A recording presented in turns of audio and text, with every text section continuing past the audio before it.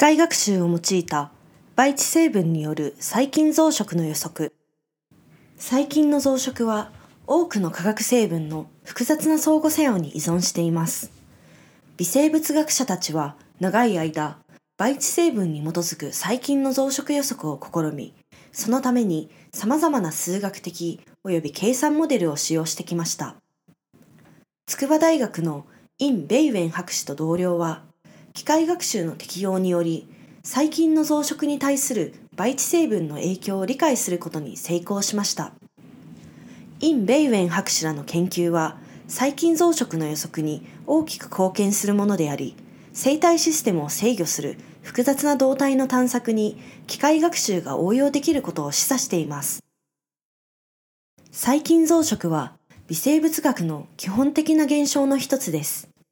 細菌増殖の背後にある調節メカニズムを解明するために、すでに多くの研究が行われたにもかかわらず、増殖の動態を予測することは依然として困難です。細菌増殖は多数の化学物質と生体分子、およびそれらが細胞の内部環境と外部環境の両方でどのように相互作用するかによって決まります。単一の培地成分が増殖の動態へどのように影響するかは明らかではありません。特定の培養条件での増殖予測には多数のパターンのインプットが含まれるため、ハイスループットの実験手法とデータサイエンスの技法を組み合わせることにより分析することが可能になります。機械学習により単一の細胞内で数百万の生化学反応が同時に発生する可能性のある化学環境での増殖をモデル化できるようになります。機械学習は遺伝学や細胞イメージングなどライフサイエンスの多くの分野においてすでに活用されています。筑波大学のイン・ベイウェン博士らは、まずハイスループット増殖圧生で膨大なデータセットを収集し、次に機械学習アプローチを採用して、培地成分が細菌増殖に影響するかどうか、そしてどのように影響するかを予測しました。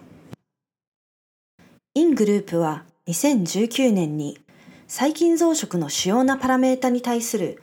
培地中の化学成分の影響を調べた論文を発表しました。主要パラメータの一つは増殖速度で、これは細胞の増殖の速さを表します。もう一つは最大菌体密度で、これは最終的な母集団のサイズがどれだけ大きいかを表します。本研究では、ハイスループット増殖圧生と機械学習アルゴリズムを組み合わせた初めての試みであり、これにより細菌集団増殖を培地の化学成分によってどのように寄与するのかを調べました。高い信頼性かつ高精度のデータセットを取得するために、ハイスループット増殖圧生、化学組成の組み合わせ、およびデータ処理のすべてにおいて様々な工夫がされました。イン博士と同僚は、細菌増殖研究に大腸菌細胞を選びました。イングループは炭素、アンモニウム、金属イオン、ビタミン、アミノ酸など細菌の増殖に日常的に使用される基本的な化合物を使用しました。彼らは実験室で一般的に使用されている範囲外の化学物質濃度を使用して可能な限り広い範囲の増殖環境を生み出しました。一定の pH を維持するためにすべての組み合わせで同じ濃度のリン酸干渉液が使用されました。この分野での最初の試みとしては、本研究で解析されたデータ数は評価すべきであろう。13種類の化学成分で構成される225の組み合わせに対応する計1336個の増殖曲線が作成されました。増殖の各指標が化学物質の組み合わせに結びつけたビッグデータセットに対し、決定偽学習を適用しました。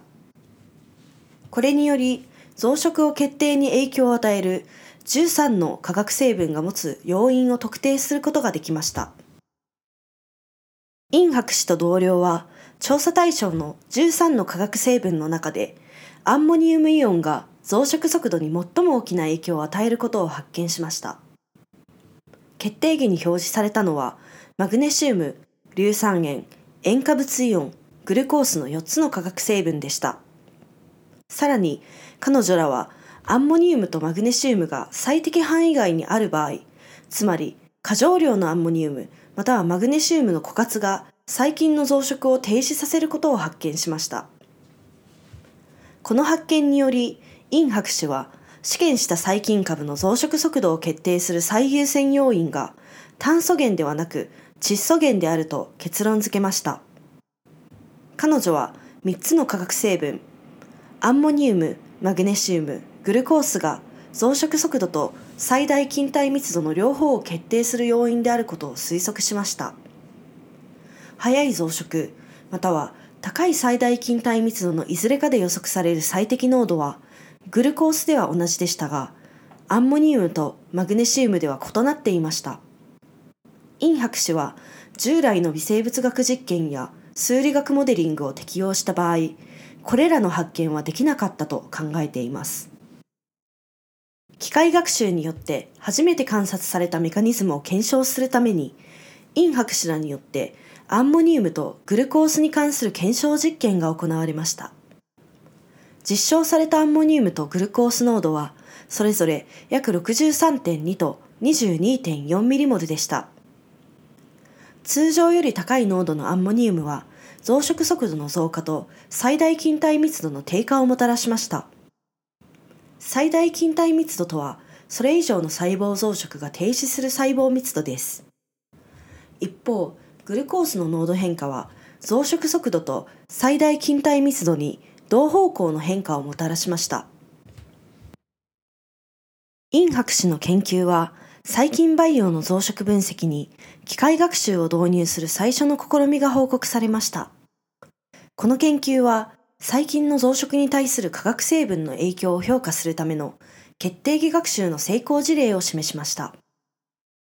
このアプローチは研究者のノウハウや専門知識からの偏りを防ぐことが可能となり、細菌増殖に関する新たな発見を得ることができました。この研究の最も興味深い発見は、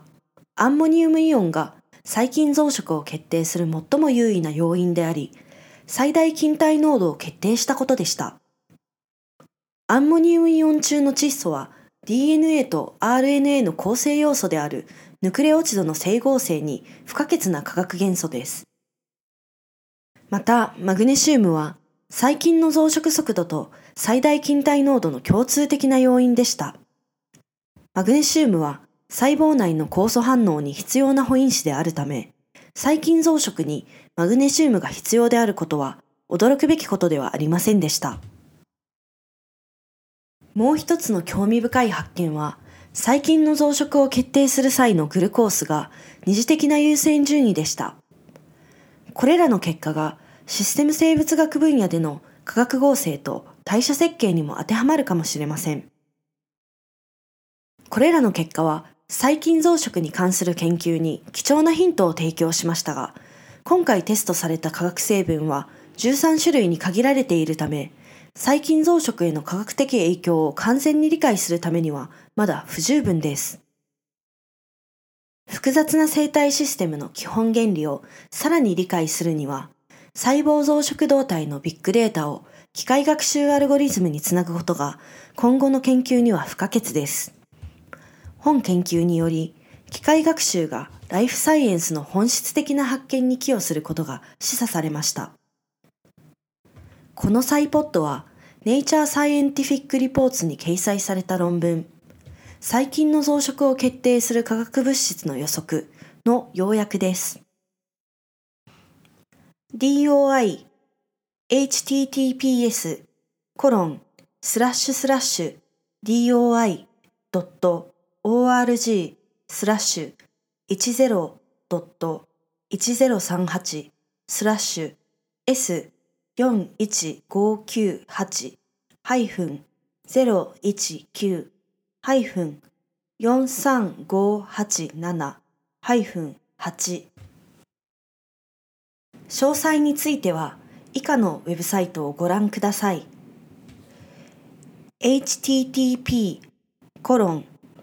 www.u.ting.bew.gf/chiruda.index.html もしくは、イン博士のメールへご連絡ください。ying.bewen.gf@u.tsukuba.ac.jp